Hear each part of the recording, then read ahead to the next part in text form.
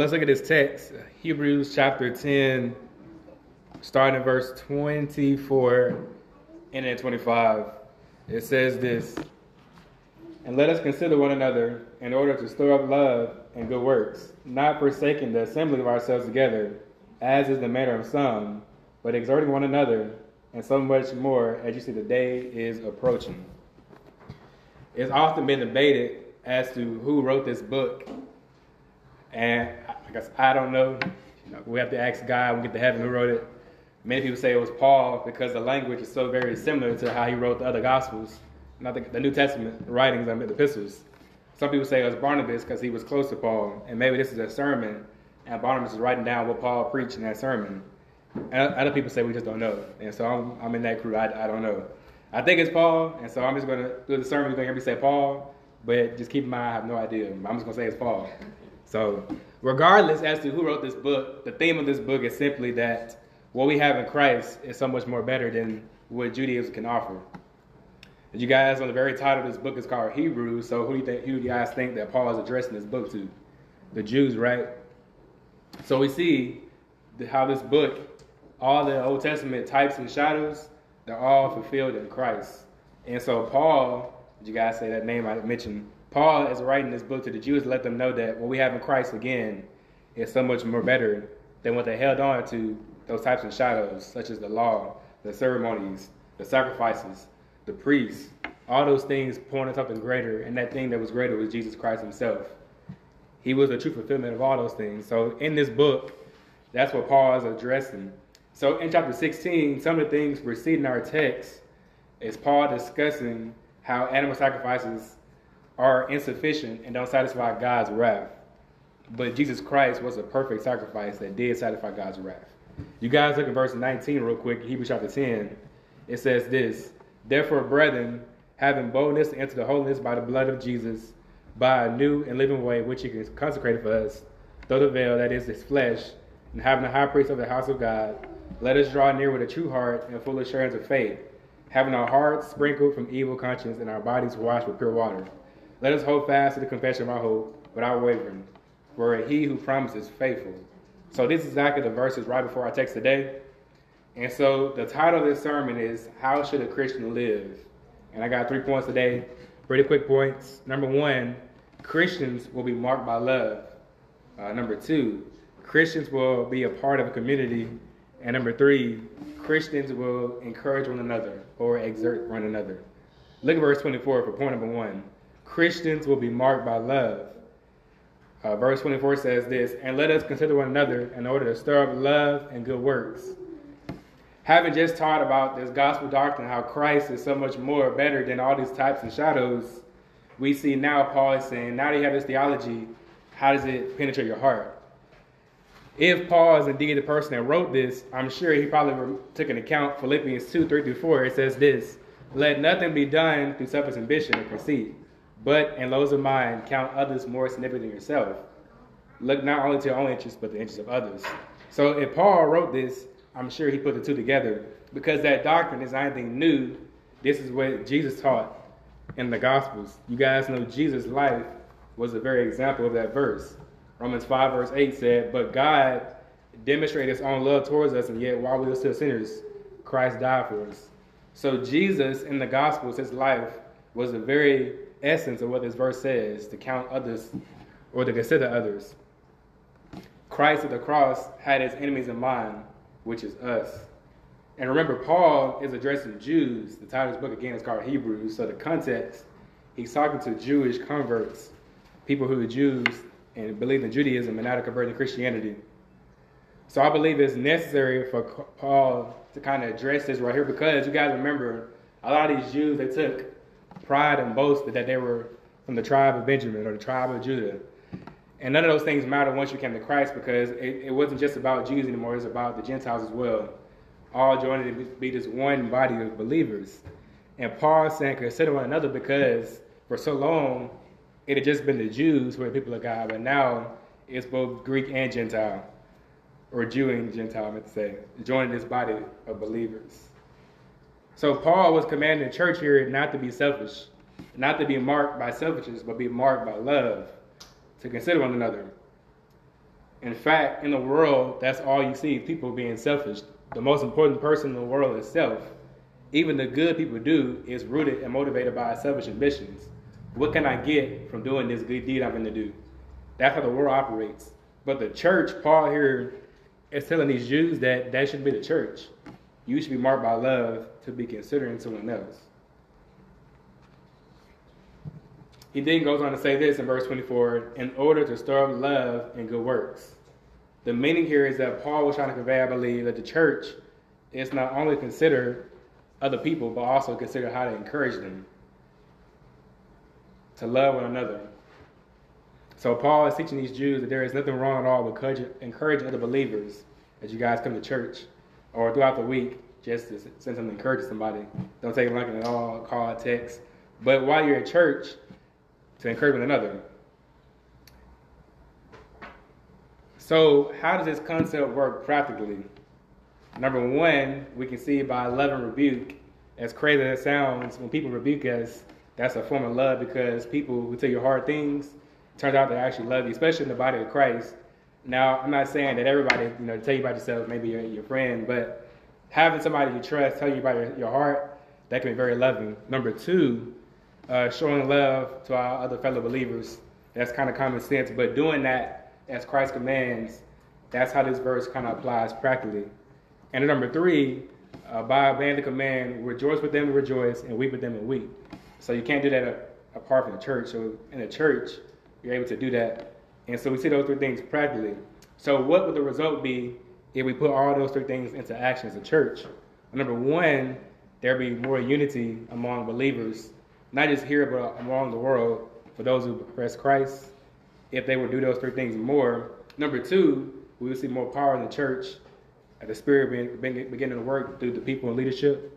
Number three, there'll be more blessings in the world, not the prosperity blessing, but the blessing of God moving again through his people. And number four, of course, more glory to God. And so you see how all these things play out just simply by loving one another and to consider others. So, application question, how does this relate to me as a Christian today?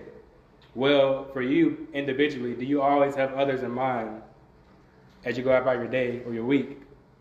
Think about just last week. Who's the most important person to you? Was it self, or were you truly thinking about somebody else? I know it's so easy to think about self all the time, but as a Christian, Paul is saying right here, consider others. What kind of heart do you have? Are you marked by selfishness, or are you marked by love? Christ could have easily did that. He's God. But yet, when he was on earth, he considered others who were his enemies. What kind of heart do you have? Number two, do you ever encourage others, believers, by pointing them back to the cross? The command here was that we encourage one another. So are you always encouraging people, or are you more tearing people down?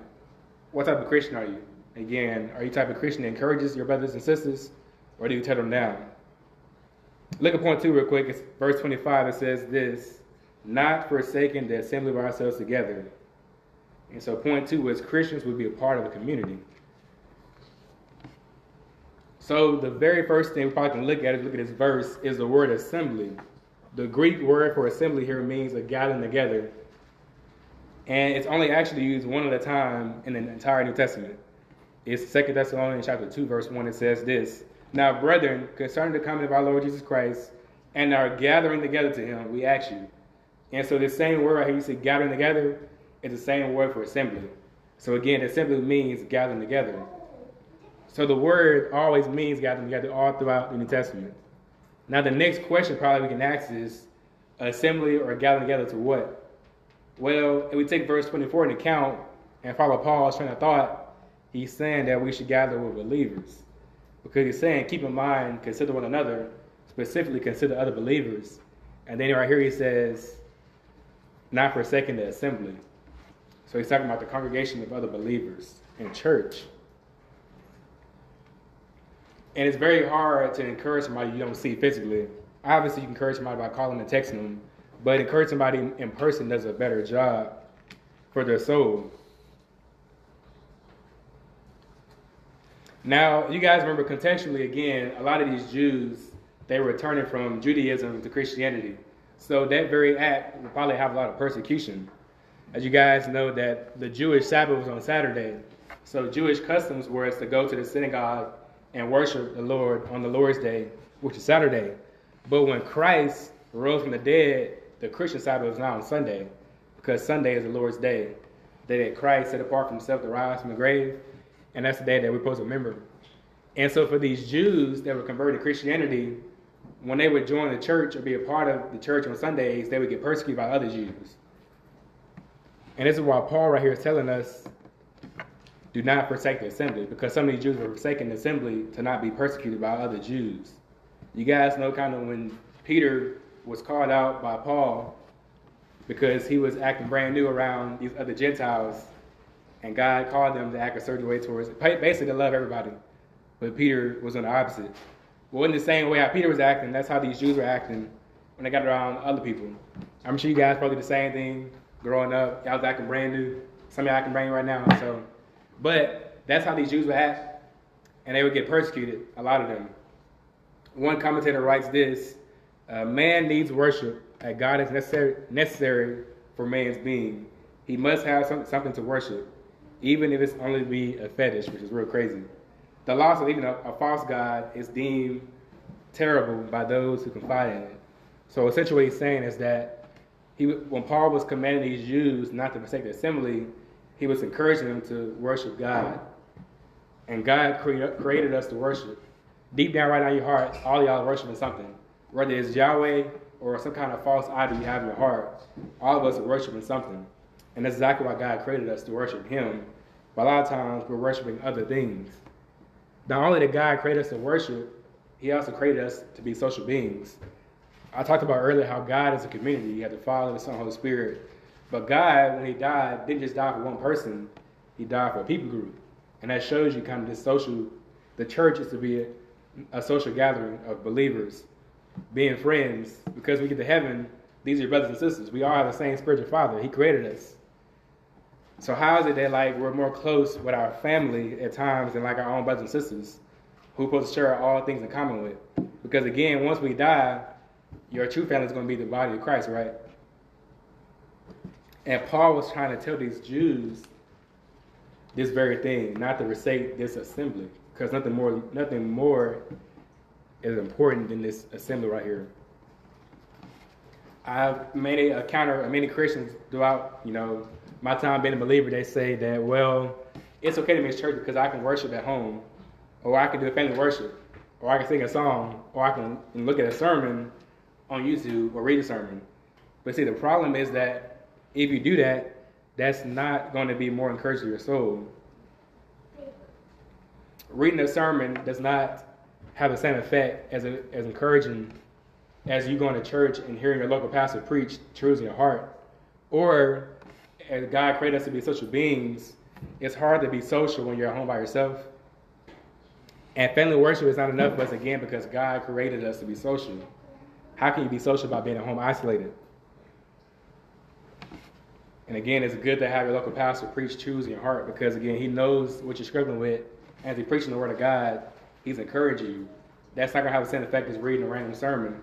Not that God can't still work, but being a part of a local church gathering every Sunday is more impactful for your soul. And I got 3 Bible verses to kind of support this, especially the gathering, that's being social. You guys should know by now, Genesis 2:18 says this: and the Lord God said, it is not good that a man should be alone. I will make him a helper compared to him. You guys know Adam had Eve, but also we just need friends as well.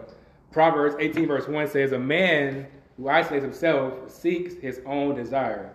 He rages against all wise judgment. Again, a man who isolates himself seeks his own desire. Ecclesiastes chapter 4 verse 9 through 10. It says, 2 are better than 1 because they have a good reward for their labor. For if they fall, one will lift up his companion. But woe to him who is alone when he falls, for he has no one to help him.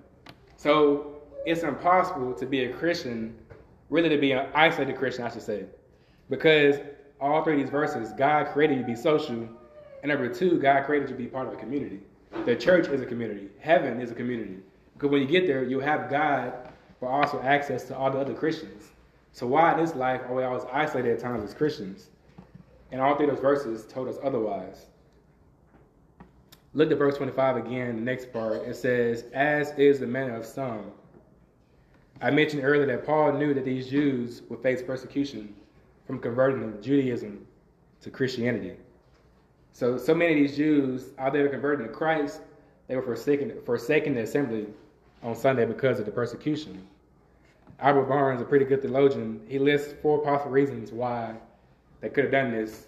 Number 1 is the very first thing I just said, that they would face persecution. So a lot of these Jews would kind of leave the church because they didn't want to face persecution. Number 2, they neglected to do it because they felt no interest towards it. Like many Christians today, they just don't care about church. Not that church is not important, but they would just rather do something else. Watch a basketball game and miss church. Sleep and miss church. Or any other thing. A lot of these Jews have the same kind of mentality. Number 3, he said it is possible that some may have doubts about necessity of this duty. Essentially that, again, I told you guys that the Christian Sabbath was on Sunday, because that's the day the Lord rose from the grave. And a lot of the Jews still worship it on Saturday in Jewish synagogues. And so for these Jews, they thought, well, they didn't see the importance to also worship it on Sunday.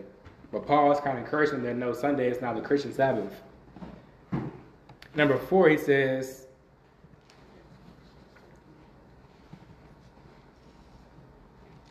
basically they probably didn't like a certain preacher that they were attending to. So maybe a local pastor in their church they didn't like, so they just didn't attend the church.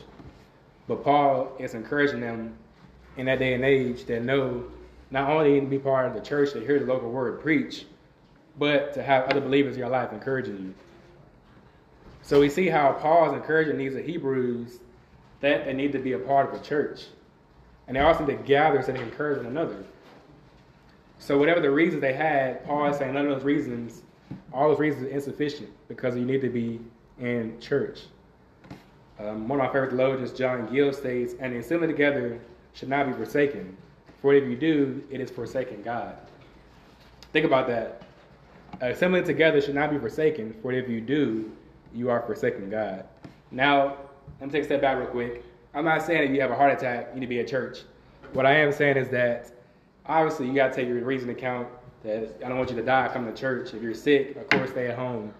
But otherwise, try to be in church every Sunday because Paul is saying this is a command. He's really a command from God that we need to be part of the church and coming to church Sunday.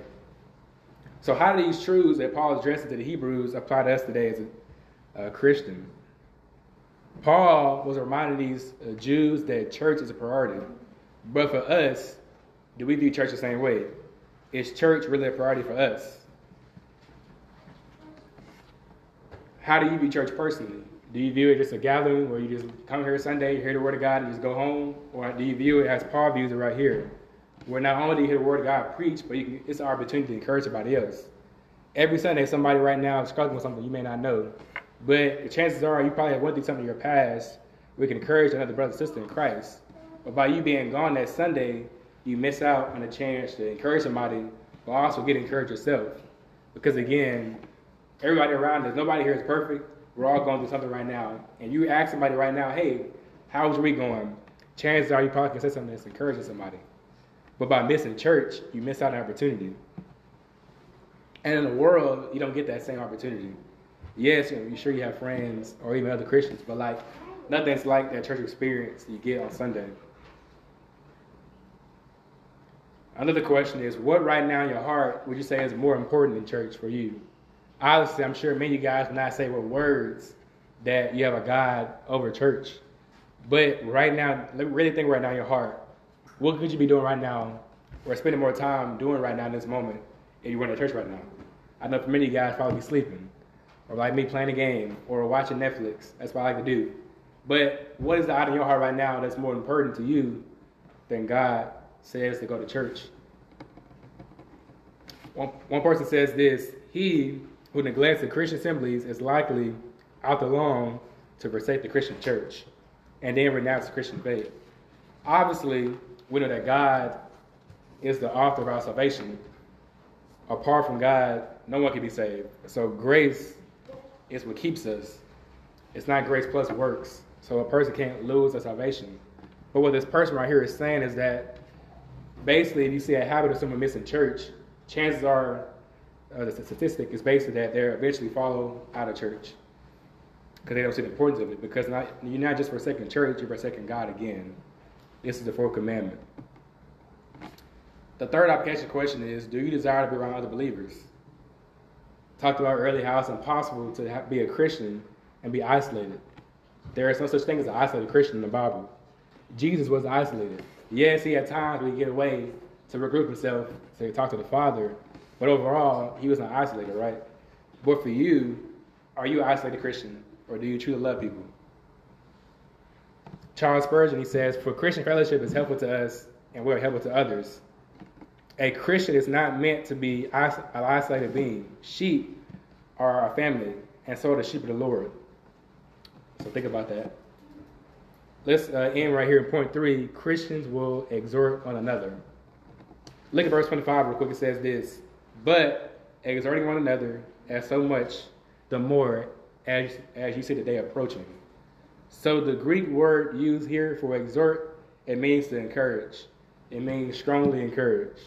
So Paul was telling these Hebrews to strongly encourage one another in these 3 things: love, good works that Jesus did, and also encourage others not to forsake the assembly of the church.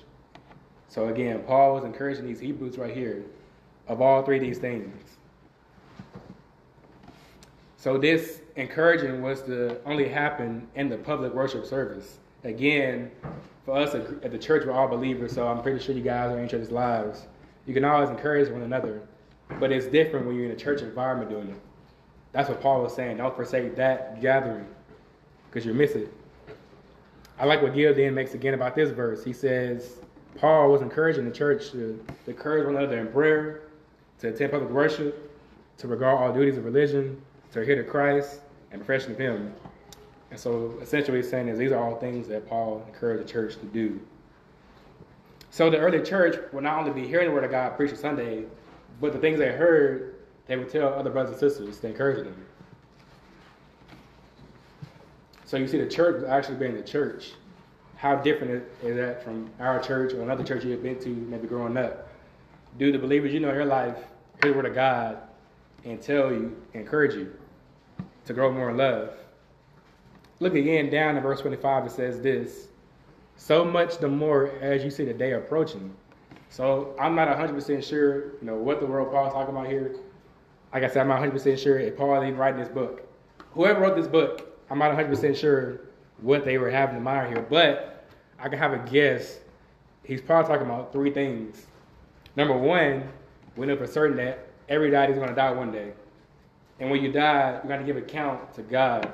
So for us as believers, we're also judged, not by the bad, but the good that we do. I'm not talking about prosperity gospel, but the Bible says that you'll be judged for all the good you do and receive rewards in heaven from your Heavenly Father. And so for us, we're going to have to give account for all the good that we've done. Obviously, God works through us to do that good, so it's not nothing in of ourselves we can do. But Paul was, if this is some cases Christians say that Paul was encouraging them that think about the rewards you get in heaven. What are you doing now? Again, not to view this as a prosperity thing, where I got to do all this work and God's giving me all these blessings, but the biblical aspect of these rewards. Number 2, you guys remember in the Olivet Discourse, Jesus says that Jerusalem will be destroyed, or the temple will be destroyed in 70 AD. And so that day was approaching. And Paul is saying, you guys have to be encouraged on that because the day is coming near.